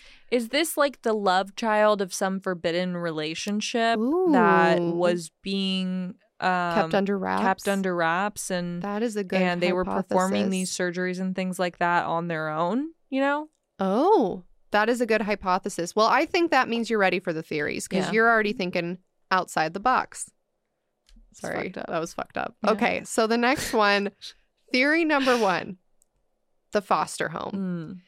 This theory comes from storiesoftheunsolved.com, which, by the way, if you guys are interested in more true crime stories, because we don't really cover them on our show, go to storiesoftheunsolved.com. They had very good, like, impartial summaries. I almost said resume because in Spanish it's resumen, and I was about to say resume. It is not. It is a summary. Right. And they list them like very impartially, like these are the facts. And then they go into all the theories. And I was like, whoa, that's great. Why don't people do this for the alien shit we cover? It would really help us out. Yeah. Why don't people just make our episodes for us? That's true. Okay. So storiesoftheunsolved.com, they have theory number 1, and it reads as follows, quote, one of the most thoroughly researched theories in the case is the John Doe had been the child of a girl who lived at a foster home located 1.5 miles away from where the body had been found. This theory was one of the favorites of Remington Bristow, that guy who like took the death mask and like went on a tour of the country. Right. And he believed that John Doe had been the son of Anna Marie Nicoletti, the stepdaughter of Arthur Nicoletti, the man who ran the home. According to Bristow, Anna Marie, who is said to have been mentally challenged, had 4 children out of wedlock, aka she was raped. Yeah, you can't consent. 3 who had been stillborn, and the other who had died after being electrocuted in 1955 outside of a supermarket. That sounds fake. Yes, correct. It's believed the boy's death was accidental and the result of the family not wanting word to get out that Anna Maria was an unwed mother. In 1960, Bristow contacted a New Jersey-based psychic. So this is the guy with the death mask who's like obsessed. He goes to a psychic and the psychic says, look for a house that... And then she goes on to describe the foster home, like to a T, apparently. I don't know what the foster home looks like, but that's what this article says. Say that again. This guy went to a psychic? Yes, the guy with the death mask that went on that tour that put up $1,000 of his own money. Yes, he was losing his mind. He was losing his mind about this. Yeah. It really affected him. And he was like, why does no one recognize this boy? Mm-hmm. Why do no doctors recognize this boy? Why is there no record of him being born at a hospital? Yeah. Like, what is going on? So he goes to a psychic. He's at his wit's end. Mm-hmm. And the psychic allegedly describes a foster home that was 1.5 miles away from where the body was found. Right. And so he's like, okay, I'm going to go to this foster home and I'm going to see what women of childbearing age and childbearing capability during this time were living at this foster home. And he finds this girl that we've just described who was the victim of... This sounds like it. This sounds like... Sounds like it, right? So he later brings the psychic to the dump site. And he's like, he doesn't tell her anything. He just takes the psychic to the site where the box was found and he goes, show me where the house is. And she proceeds to walk him 1.5 miles down the road to the foster home. Arrest her. She knows too much. Yeah. So later, after this, Bristow decides he's going to go to an estate sale at that foster home. And he discovers a white bassinet that resembled the one that was sold at JCPenney. This isn't the theory. This is the truth. As well as blankets that had the same Southwestern style, looked similar to the one that the boy had been found wrapped up in. And he's like, you know what? Like, this is it. It's this chick, Anna Marie Nicoletti. it's her. Yeah, it's her. And everyone's like, it has to be her, but there was no way to prove it because DNA didn't exist right. at the time. So anyway, Bristow dies. Now DNA is invented. Now They people test are her doing DNA and it's not a match. Well, that one was sent out to like jail records. Okay. So now they decide they're going to compare it. So this is more recently than 1998. They're like, we're going to figure this out once and for all. They get a relative of Anna Marie Nicoletti and they compare it to the boy in the box. What do you think happened? No match. No match. This was the best lead. This is Yeah. the one that all of the investigators, once this lead was proposed by Bristow, Well, we got to go find that psychic and shoot her. just punch her. Yeah. Yeah. And so apparently everyone was like heartbroken, right? Because they're like, this is the only. Why did like, we the DNA best test lead. the psychic? She knew too much. Yeah. She led them in the wrong direction. Also, Bristow's starting to look very suspicious I to me know. now, but that's probably fucked up. He's probably just like a nice guy that was trying to do a nice It's like thing. that thing where like you fart and then you're like, who did that? I have to figure out who did that. 'Twas not me. Yes. In fact, I will carry a sample of this fart around the country and place $1,000 reward if you tell me who did it. God damn it, come forward. Who created this fart? I cannot rest. It's been 20 years. But alas, he did not find who dealt it. Instead, he died. So now we go to theory number 2, which is the next slide. Human trafficking, which you said during the story. So this one also comes from storiesoftheunsolved.com. God bless them. And it reads as follows, quote, another prominent theory in the case is that this boy was a victim of human trafficking and suffered severe physical abuse. This came after a Cincinnati, Ohio-based psychiatrist contacted investigators after a patient by the name of either M, Mary, or Martha told her that she wished to speak to him. According to M, her abusive mother had purchased John Doe, from his parents when she was 11 years old, saying she distinctly recalled that her mother handed his parents an envelope of money in exchange for the boy. After that, both he and she were subjected to years of sexual and physical abuse, which eventually resulted in his death. She shared that one evening he threw up his dinner of baked beans, which led to him being beaten into a semi-conscious state.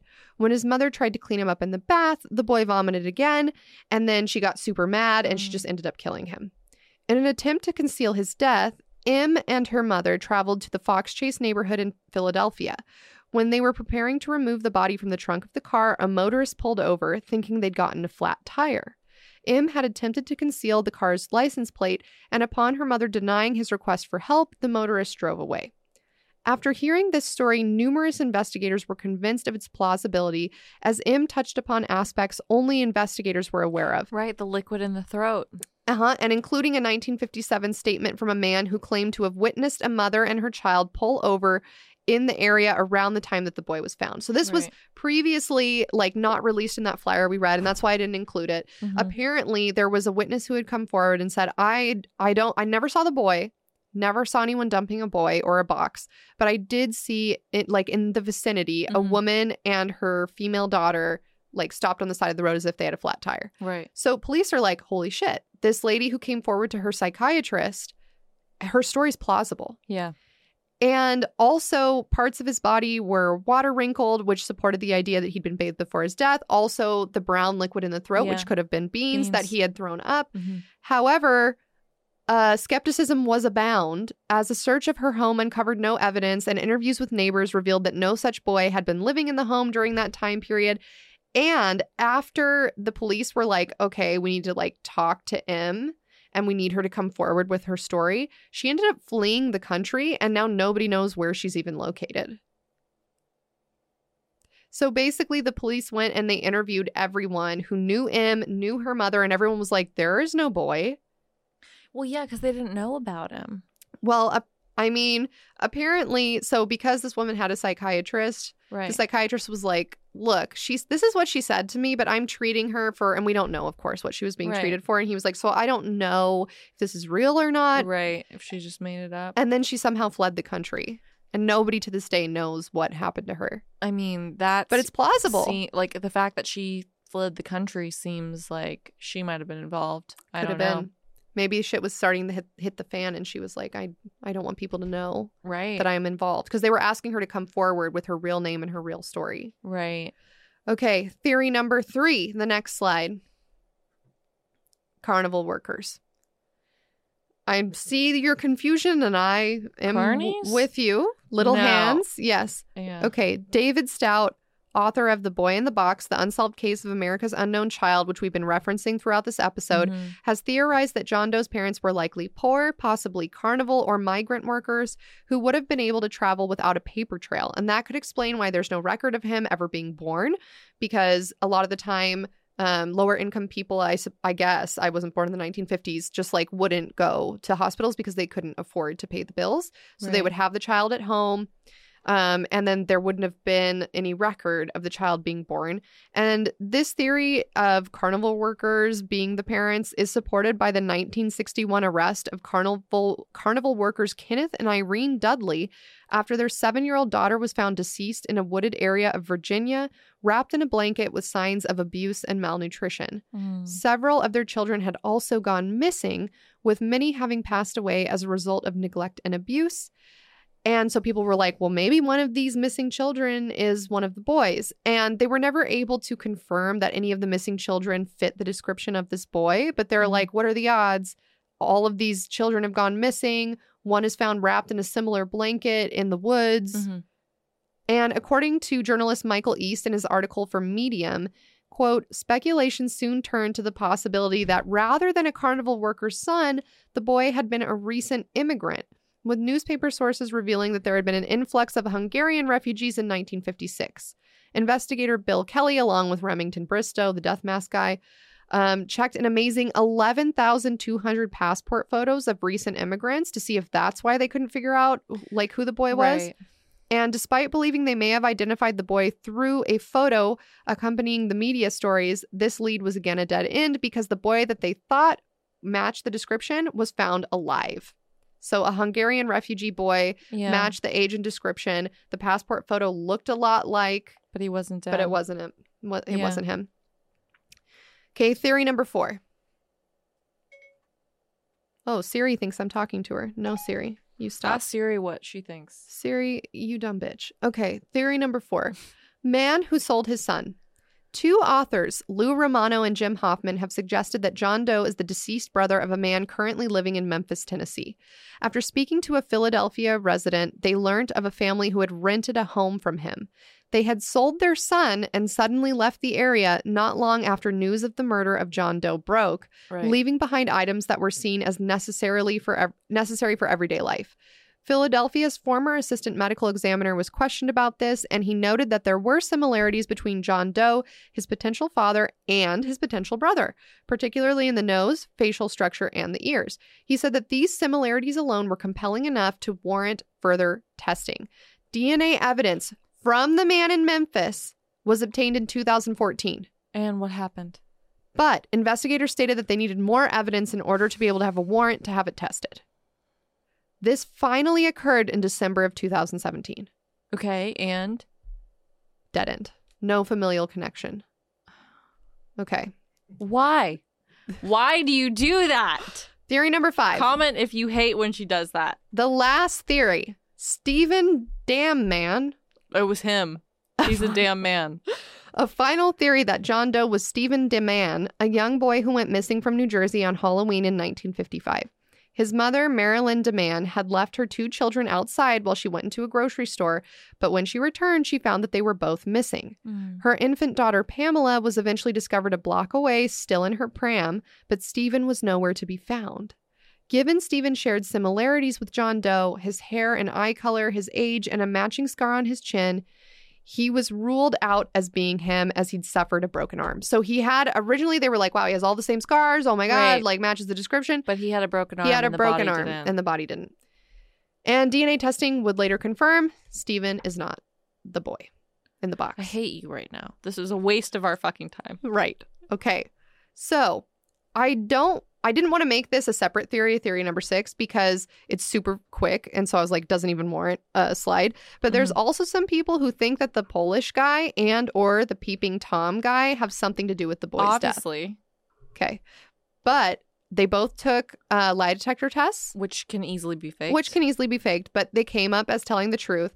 And the only reason why they even found the Polish guy, the only reason why we even know that he found the body is because when the police were like super frustrated and getting all these dead ends, they decide to go back to the dump site and they look at even more items that were found around the body. But remember, it was a dump. Right. So like they found some stuff that had blood on it. But again, no DNA testing existed at the time. And they took it. They found like a yellow scarf. They found like a shirt, all kinds of trash. So far, all those were dead ends. And then they start doing a canvass of the neighborhoods in the area.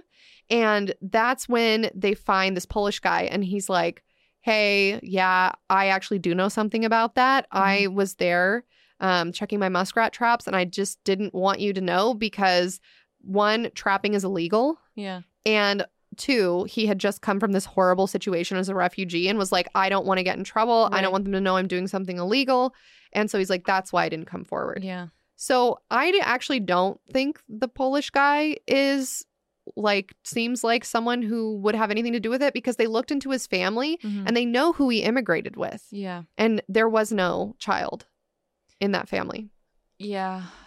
And the other guy, remember, is a peeping Tom. Right. So remember, his version of the story is that he saw a rabbit. Right. And running he into the has story. right, and he has such a yeah. Yeah. No, that didn't happen. He's like, I have such a bleeding heart. And then it turns out that he was just like peeping Tom. peeping on the girls that are at that school.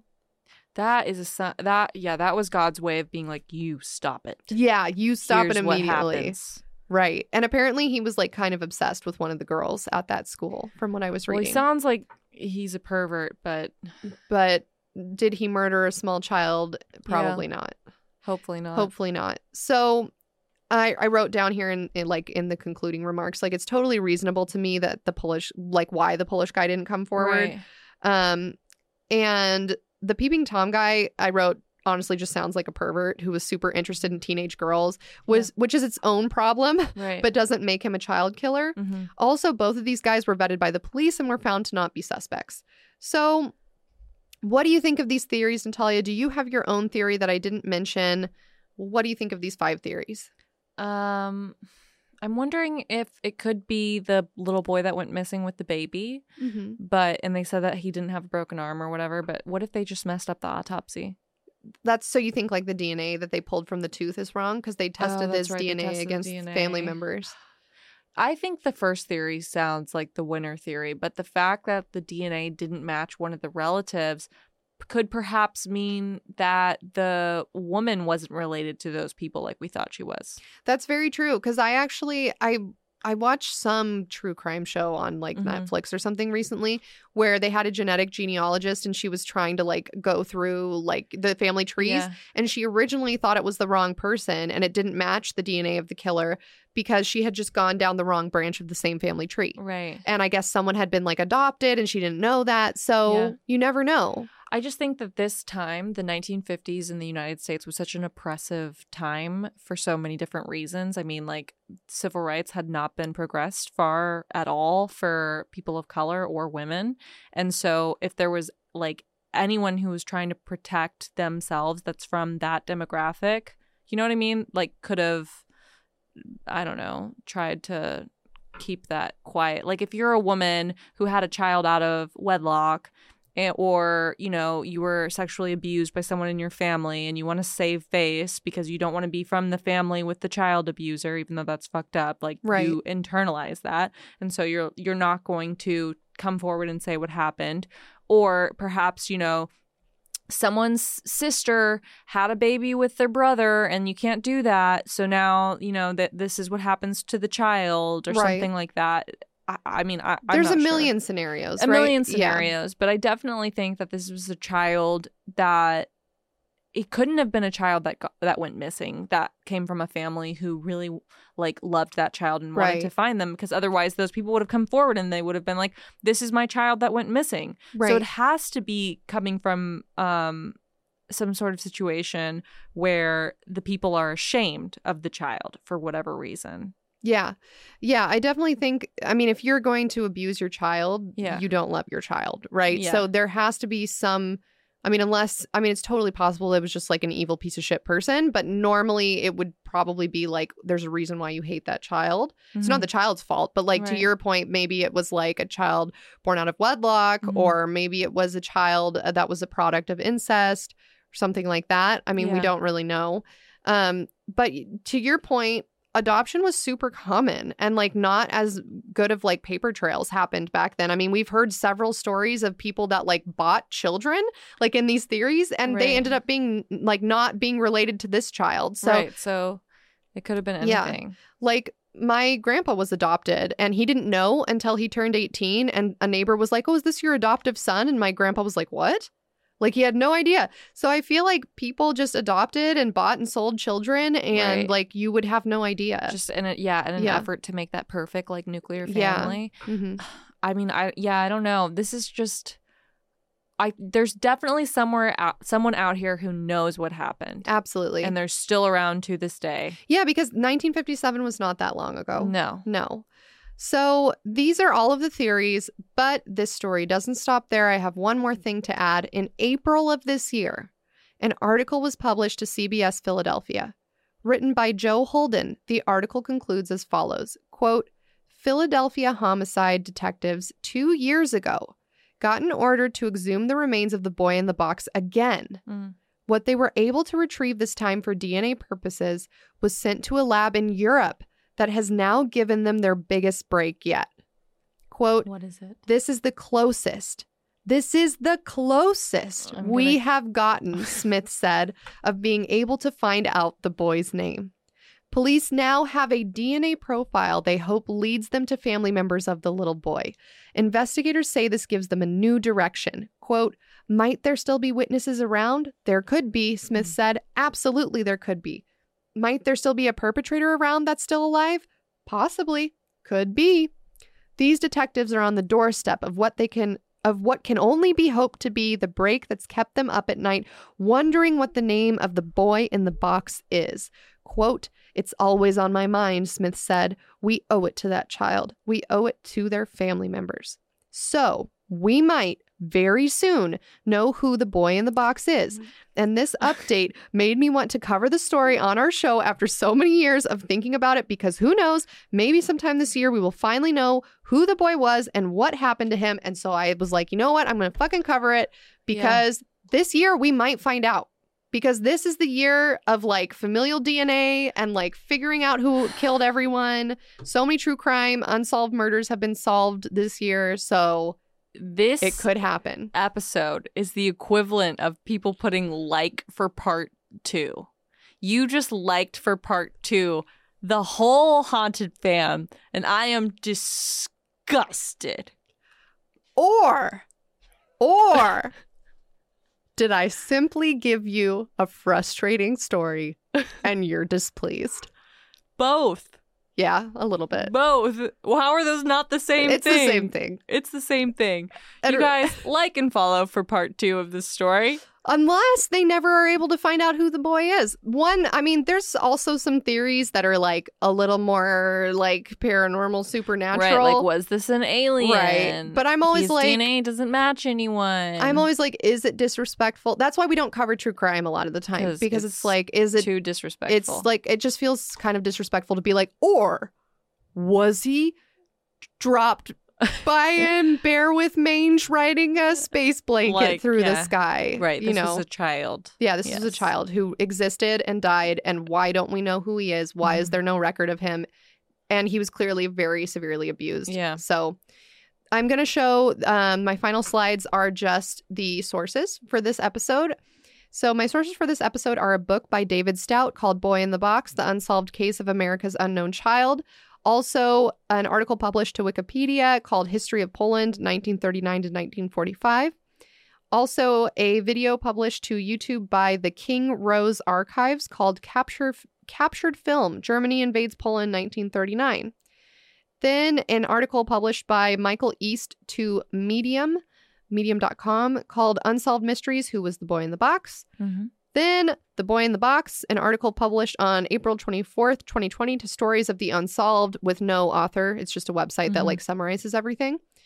Then there was The Boy in the Box, the tragic story of an American unsolved mystery, published to American Hauntings. And a book by Jim Hoffman called The Boy in the Box, America's Unknown Child.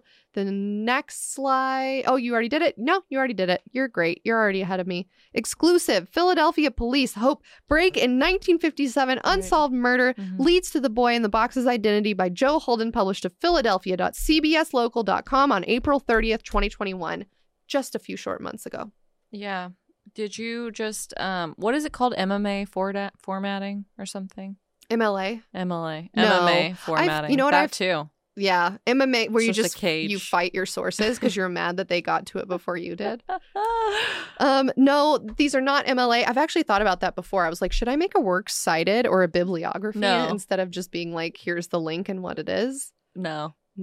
I know it's like it's too much, but we do our best to cite our sources. Yeah, These are definitely. all of the sources. And I also wanted to give a shout out. I didn't use them as a source, but I have listened to BuzzFeed Unsolved's story on The Boy in the Box that they did. I think it was 2016 or 17. And I remember watching that, and that's kind of like what got me thinking about this story. Like, this story has lived rent free in my head for years and years and years. So hopefully you guys enjoyed it. I know we normally don't do these types of stories, but it's been like rattling around in my brain. Yeah. And when I saw there might be an update this year, I was like, well, I'm certainly glad that you did this episode because Thank you. it's new content for the haunties. Yeah, and I'm going to be thinking about this for a long time. It's a crazy story. I like can't get it out of my head, and I just really, it's one of those ones where you're like, how are there so many clues? Yeah, you know, if you are listening to this and you're like, there's someone in our family who doesn't have DNA, let me type out that experience and explain it to you guys. Right. Please let us know because I'm interested. If you had a great uncle go missing as a child that fits this description, contact Philadelphia police. Right. And then tell them that you want to submit your DNA for The Boy in the Box. Yeah.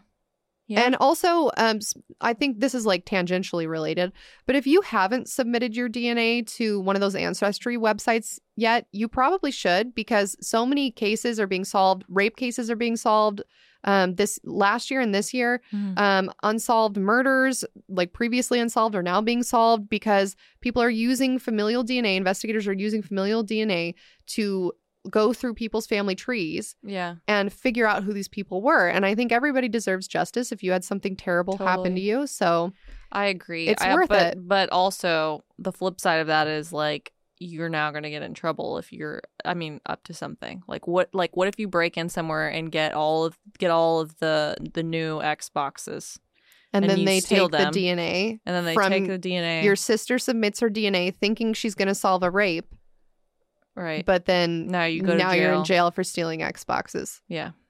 Well, maybe this is a lesson to not steal Xboxes. I can't. How dare you?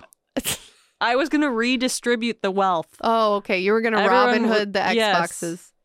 Well, I should be first on your list, and I have not received one at this time. Well, you thought you were my friend. Uh-oh. But you're a snitch, and that's why you're not getting an Xbox.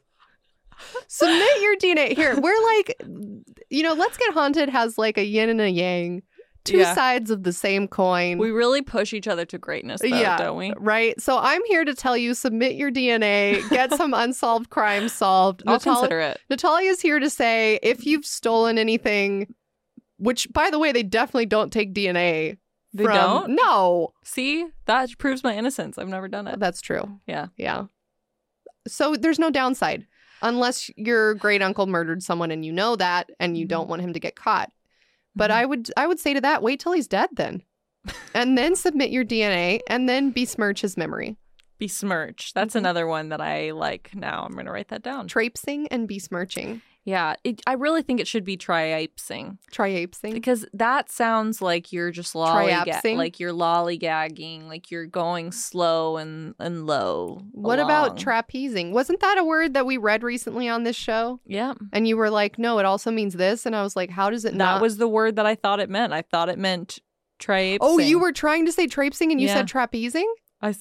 Probably. Oh, okay. Okay, Rashad's getting angry. Okay, we need to quit. All right, sorry. Okay. You know what? It's just because we're so sad that you're leaving know. us, so we're trying to drag this out to spend more time with you. Yeah, totally. Do you want to come on the Yeah. screen? No. He's like, Aw, I can't be associated with this. I'm also very embarrassed that you have said that Cole had a crush on me, because now he's totally gonna watch this and he's gonna be like, I would never fuck that ugly girl. I can't believe, and he's gonna leave a mean comment. He's gonna be like, yeah, really sad news. Me and my girlfriend broke up. If you want to chat and get a bagel, if you'd like to role play as Sunny June and Nancy Drew, hit me up, Cole. Just kidding. Don't do that. Sorry, that was weird. Don't do that. Yeah, if you have a girlfriend, your girlfriend's beautiful. I already know. I haven't Right. met her. I don't know what she looks like. She's great. yeah, Also, you're 20 mm-hmm. and I am not. yeah. So He's over 18. Just a law. I'm saying. You can cut this if you want. I'm just gonna bleep out the entire outro. And people are going to be reading our lips and they're going to be like, who's mole? Yeah. Tommy, are you still out there? Leave a comment. All right, Natalia, do you want to do our sign off? Yes. What do you want to say to the people? It's really hard to make a sign off that's not going to make a joke out of murder. Right. No, of course. Abuse or whatever else there was. So, well, I would like to remind you of that special dad hat that we saw, which was Right. great content. yes. Okay. BRB, I'm going to go open my own Bald Eagle hat and cap store. Yes. Bye. Bye.